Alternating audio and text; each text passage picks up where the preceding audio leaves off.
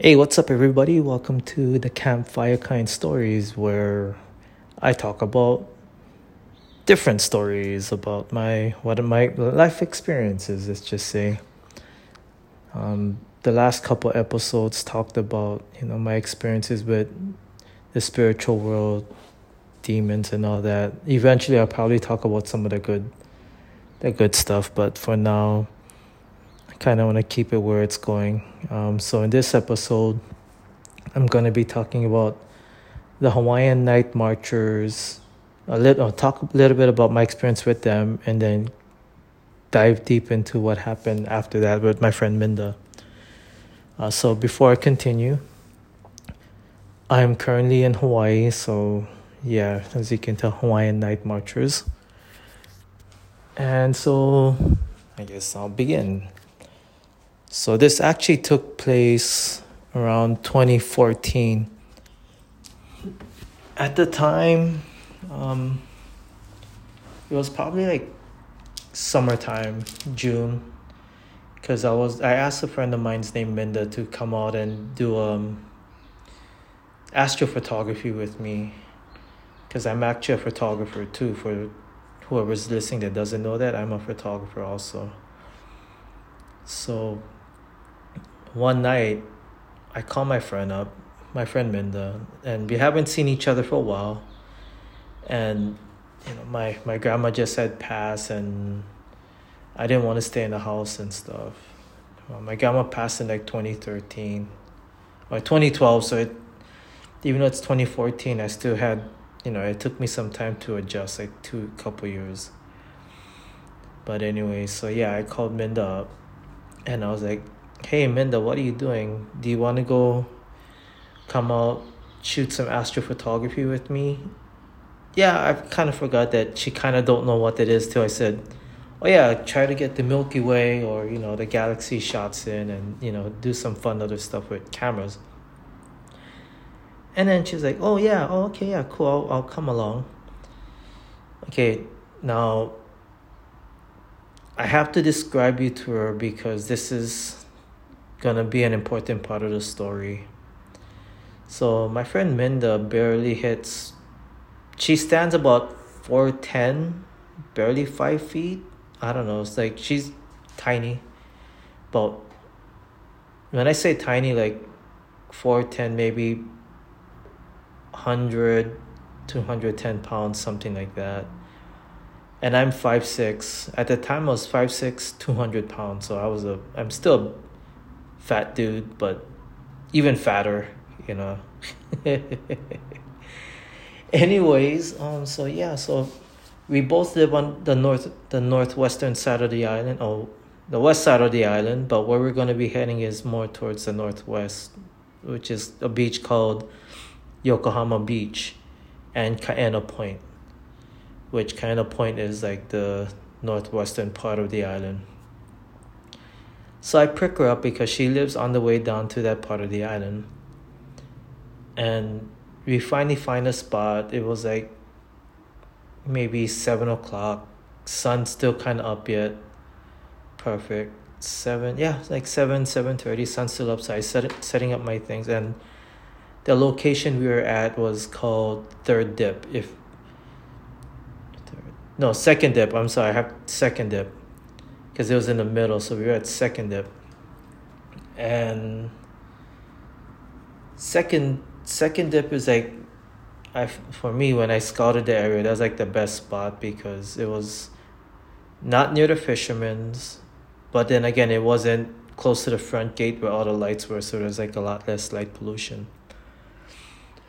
So I'm setting up my camera, and she's just helping me out, like, we're talking stories and all that. And I think by the time we took our time setting up, so it took me about 45 minutes to dial in my camera and all that. So it was already 8, and it was pretty dark and stuff.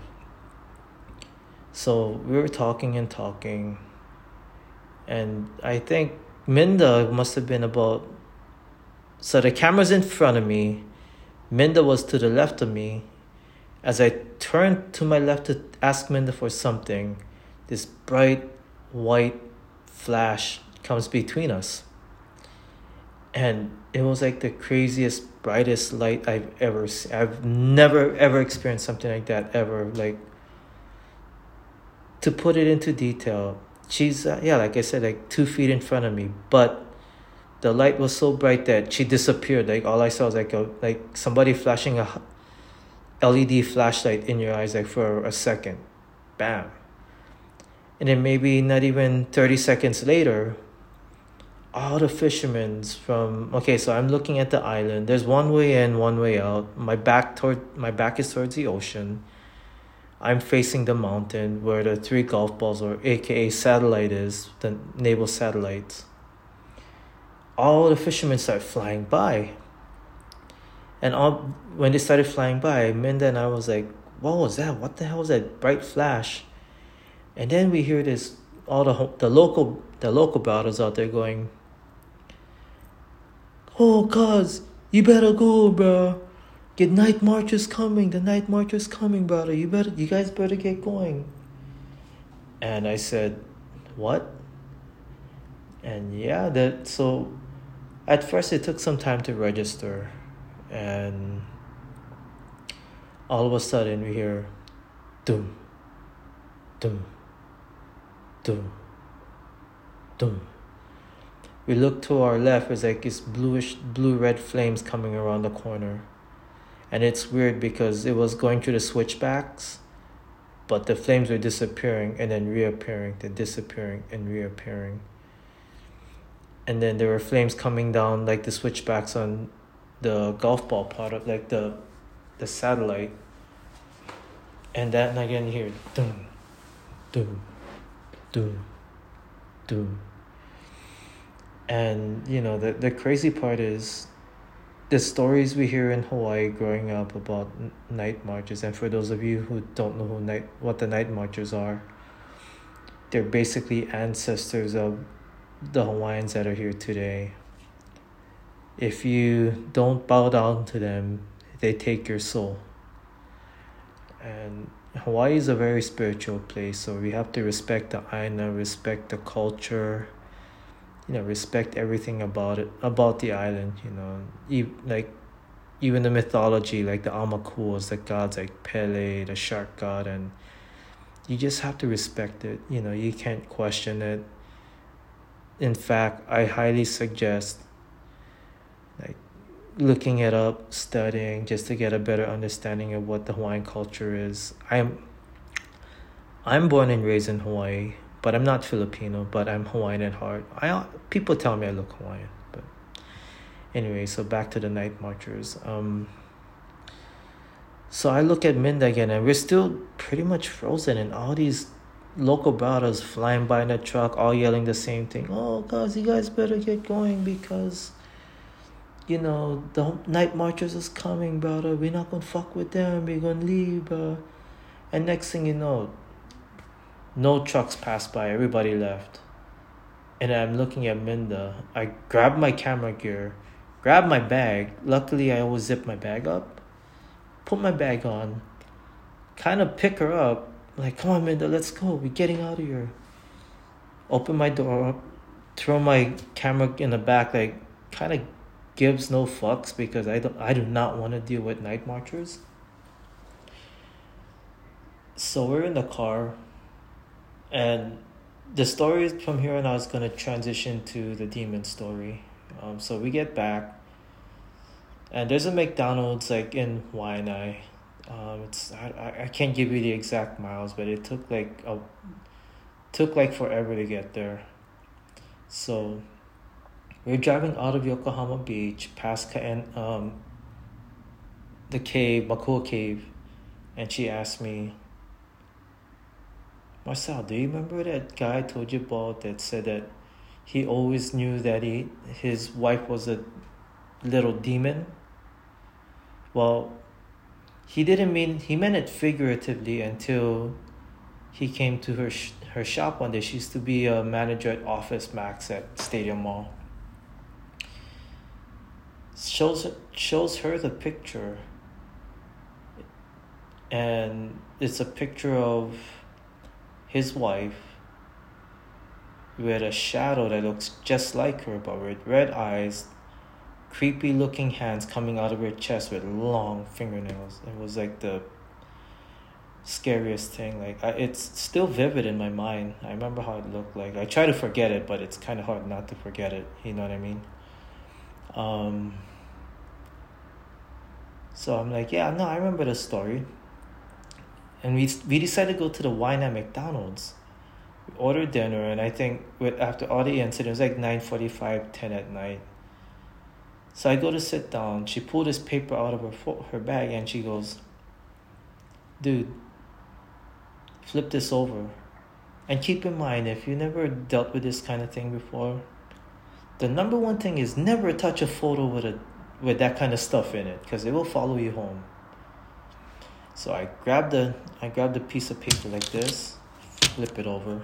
Sorry, that's my soy sauce packet. I'm trying to create sound effects over here. So yeah, I flip it over. I'm like, fuck, I didn't want to touch it. Why'd you make me touch it? And keep him, like, for me at the time, something didn't feel right, but I just ignored it. Like, I don't know, like normally I don't just, when I know something's up, I normally follow through with my instincts, but this time I did not, and I so screwed myself over. But at the same time, Minda didn't look like herself too for a bit. And I think it was that thing in the picture that kind of made her tell me to touch it, you know. And so I'm like kind of furious, but at the same time hungry, so I'm eating my McDonald's. By the time I dropped her off at home, it was like 11:30. I got home about 12 o'clock. I took my time going home. So I get home, I lay down. By the time I fall asleep, it's like 12:45, 1 in the morning. So tired. Then like 3 in the morning, I remember feeling really hot in my house. Like it was weird. Like my house gets hot, but not like afternoon, like 2 p.m. hot. And I open my eyes up, flames all around my house. Then I feel my hands, like, you know, like how when you put your hands up, holding your hands above your head and clasping your hands. So my hands was like that, but I felt tightness, like something around my wrist. And I looked up, it was like that thing that was in the picture was grabbing a hold of my hand. And I could feel it, like the pressure on my hand, and I don't know, at the time too, I couldn't talk, I couldn't yell for help. And my eyes was open, I knew my eyes was open too, and I kind of got dragged across my bed, the couch I was sleeping on, because summer times I like to sleep in my living room. So I get dragged around, I got dragged on my couch, and I'm thinking, fuck. So the first thing I looked at, they ain't gonna fucking take me. But I said it with more cadence, you know, you ain't gonna fucking take me. I believe in God, the Father Almighty, creator of heaven and earth. You will not take me. And I said the Lord's Prayer, and the grip got tighter. And all the time I didn't panic. I got more angry myself. And I'm saying this in my head because I couldn't talk. For some reason I wasn't vocal, so I was just saying it in my thoughts and stuff. And then it got tight, and I said, you know, I have God in my heart. I believe in God. I have Jesus above me, Virgin Mary watching over me, and you know, I just told him all that.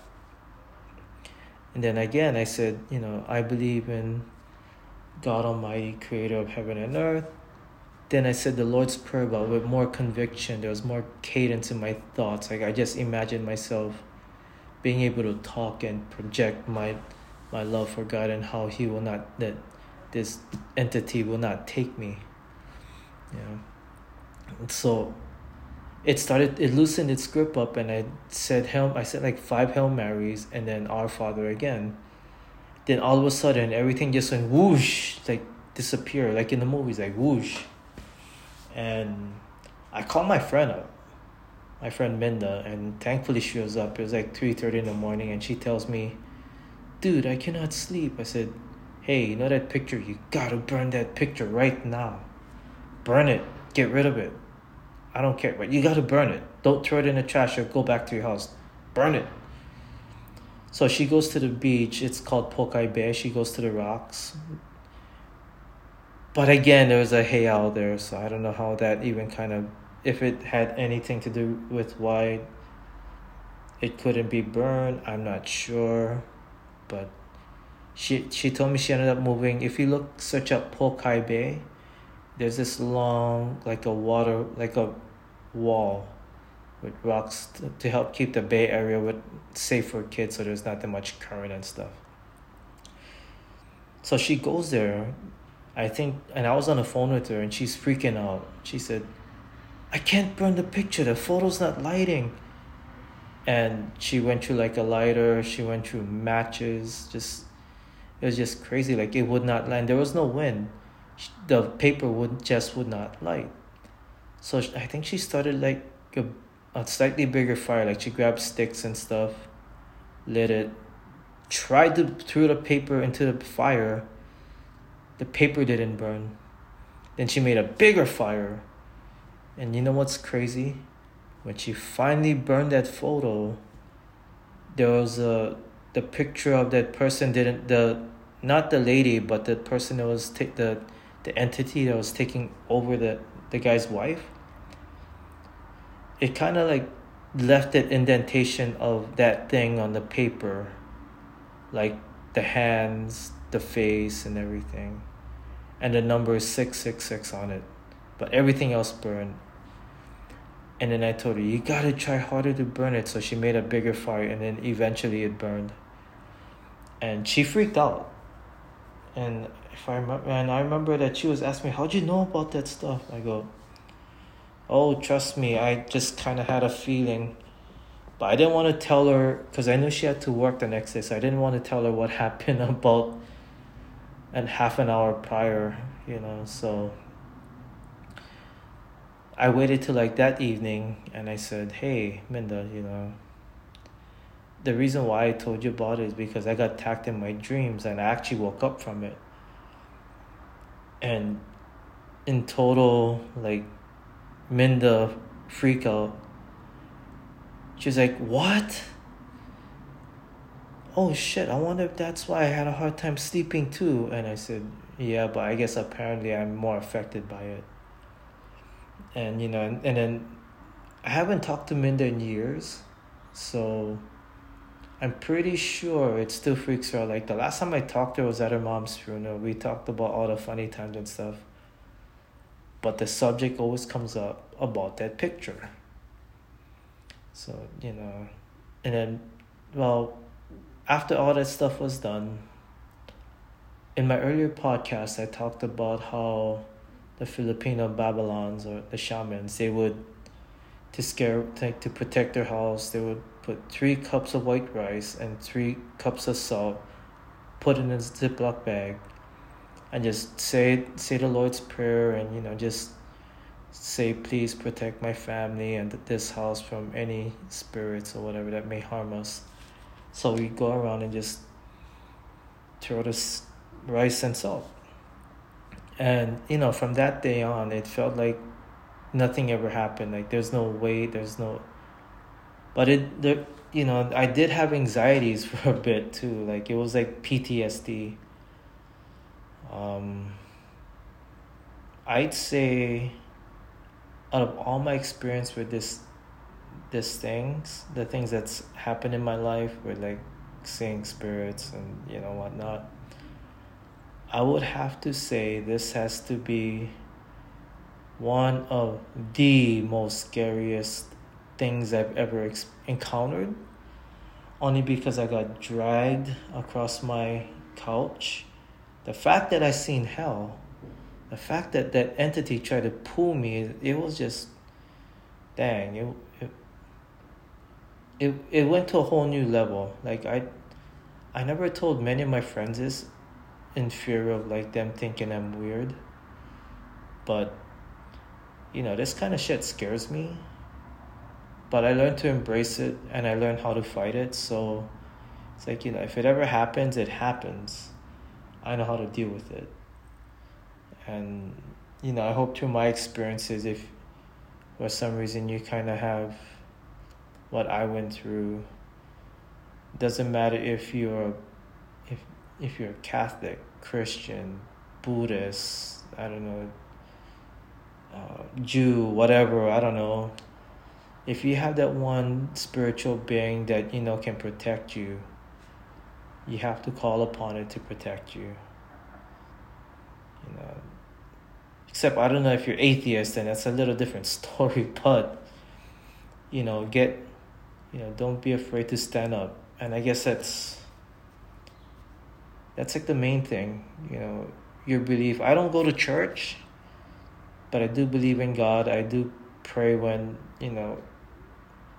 I pray for forgiveness. I pray for strength, and other things. But yeah.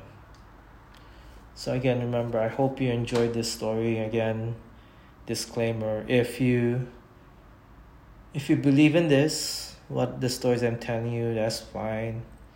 If not, please don't come at me saying, "Oh, there's a science behind this and that," because fuck science. Science can't explain everything. I already know that firsthand, so don't complain to me about it. I'm not even gonna explain it. If you think you're gonna try, I'm sorry, I'm not gonna hear any of it, because I've been through enough of this shit already. But anyways, I'm about to go. Stay tuned for my next episode, and I hope you're all having a happy Thirsty Thursday. It's kind of late because some issues came up, but have a nice day, and stay tuned for the next one. And please subscribe on Spotify, the Campfire Kind Stories.